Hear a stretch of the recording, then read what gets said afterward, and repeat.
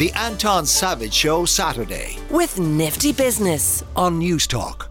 Now, our expert this Saturday is Roisin O'Loughlin from the Fertility HQ to answer all your queries around issues pertaining to fertility. We were just discussing in the break news story in the papers of a woman in her 70s giving birth thanks to IMF, or rather, yes, I don't think the IMF helped her give birth in her 70s. I think the IVF might be more likely candidate for that. Text asking Roisin, what tests can you do to check your fertility? I am a 28-year-old woman and want to assess where I'm at. Yeah, so I guess the first steps would be to check your foundational fertility numbers. And these would include your AMH, which is your egg count or ovarian reserve, and also to check in on your hormone profile and your thyroid health, as thyroid health is really important, as if you have an abnormal thyroid status, then this can cause miscarriage and infertility as well. And is a thyroid issue fairly common? Thyroid issue is very common, especially in women, and can be easily checked via blood test. A question asking and relates to that, what are the best ways to boost fertility? So if you discover that you have a decent enough reserve and thyroid function is all good, is there anything that you should be doing to make it more likely that you will conceive?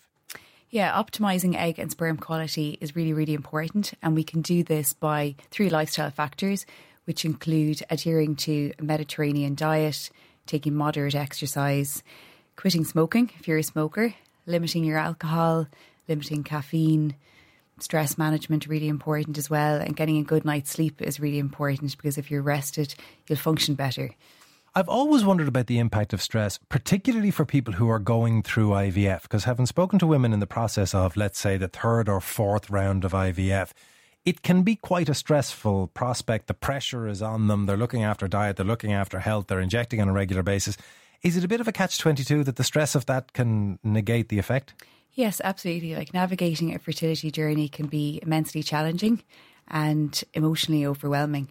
And I think the stigma around infertility is huge.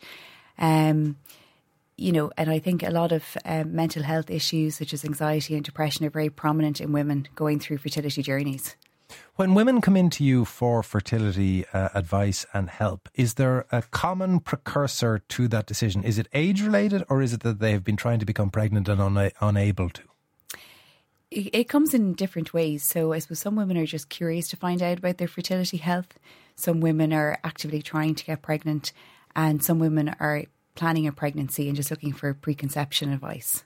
Well, interesting along those lines. What advice would you have for women looking at having a family without a partner? Yeah, I guess the same advice applies. So first of all, I would start off by attending your GP, doing some initial screening tests, taking some lifestyle advice. And then a lot of the fertility clinics do have a donor sperm programme and do offer fertility services to single women. Do they? It's relatively common? Yes. And would you have a sense, I mean, obviously not hard numbers, but would you have a ballpark figure of what sort of percentage of women you see coming in wanting to go it alone? I guess that's hard to quantify, but you would definitely see, a decent proportion of women who are looking to have a family, have maybe, hadn't thought about family planning until later in life, may have not met a partner, and would just like to have their own baby. Well, of course, you can't talk about fertility without the questions of when is later in life, when do you start measuring that? Text saying, I'm a female in my early 30s with no partner and I am worried about my fertility. Should I freeze my eggs now? Yeah, egg freezing is becoming really, really popular. And there is the advent of egg freezing parties in the UK. Egg freezing parties? Yeah, absolutely. Does that mean that you celebrate that you have done it, or that you party while doing it? Celebrate when you've done it. With others who have also done egg freezing? Absolutely. But I suppose for female fertility, it does decline as we age, and over the age of 35, it does decline more steeply. So my advice for this woman would be, as well, she's in her early 30s, she would be a good candidate for egg freezing, as hopefully her ovarian reserve and egg quality is quite good. So I suppose it just depends on her wishes, whether she wants to have a family, whether she's in a financial position, I suppose, to afford egg freezing, because it is pretty expensive. Ballpark? Maybe about €3,000, and then you have a fee every year to keep freezing the eggs. And I suppose it doesn't give you a guarantee, as like IVF, the success rates are quite variable and does depend on age. Yeah, does it drop off with age? I mean, going back to that woman in her 70s who gave birth, is it a guarantee that, my eggs were frozen and therefore the eggs are 28 and I can use them wherever? Or does fertility still drop off even if the eggs have remained frozen? Like, fertility is complex, so it does depend on female factors, male factors, and then the interplay of these factors with environmental factors. So I suppose it's hard to comment on that entirely, but because fertility is so complex and multifactorial. Interesting. A text from a guy saying, I'm a male in my late 30s and my wife and I would like to have children in the next year or two. How can I keep my fertility in best check between now and then? Basically live like an Italian monk, essentially. Well, sperm is made from scratch every 3 months. So the same advice that I mentioned earlier, optimising sperm quality is key. Made from scratch? Every 3 months. Yeah. So unlike eggs, which are there in perpetuity, sperm is a constant recycling. Exactly. So you can make massive changes within a couple of months. And that's no booze, no cigarettes. Exactly. Moderate exercise, good diet, taking a good prenatal conception multivitamin is really important as well for both men and women to optimise both egg and sperm quality. Do men take responsibility, do you find, for joint fertility? Is it women who come into the clinics on their own, or does it tend to be a couple's thing?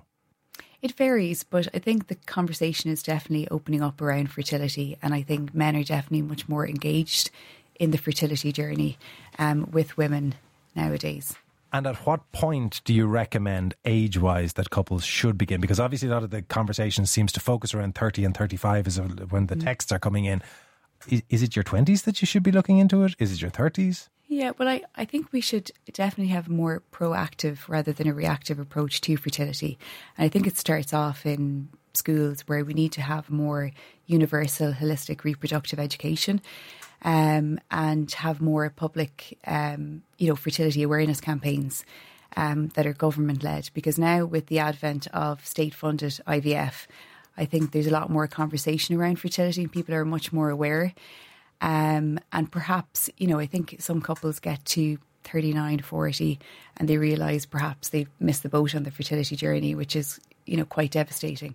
Briefly, because obviously Bobby has crept in, which means we have to find out what's coming up and down to business. The HSE availability, how difficult is it to register and get that? What do people do to get the free? So first of all, you start off your journey by attending your GP. Your GP will do some initial investigations and then they will refer you to one of the 6 fertility hubs nationwide, and then you will be referred to the HSE centre in Cork or to a private provider. But you start at the doc? Start at the GP, yeah. Roisin, thank you so much. That is Roisin O'Loughlin from the Fertility HQ.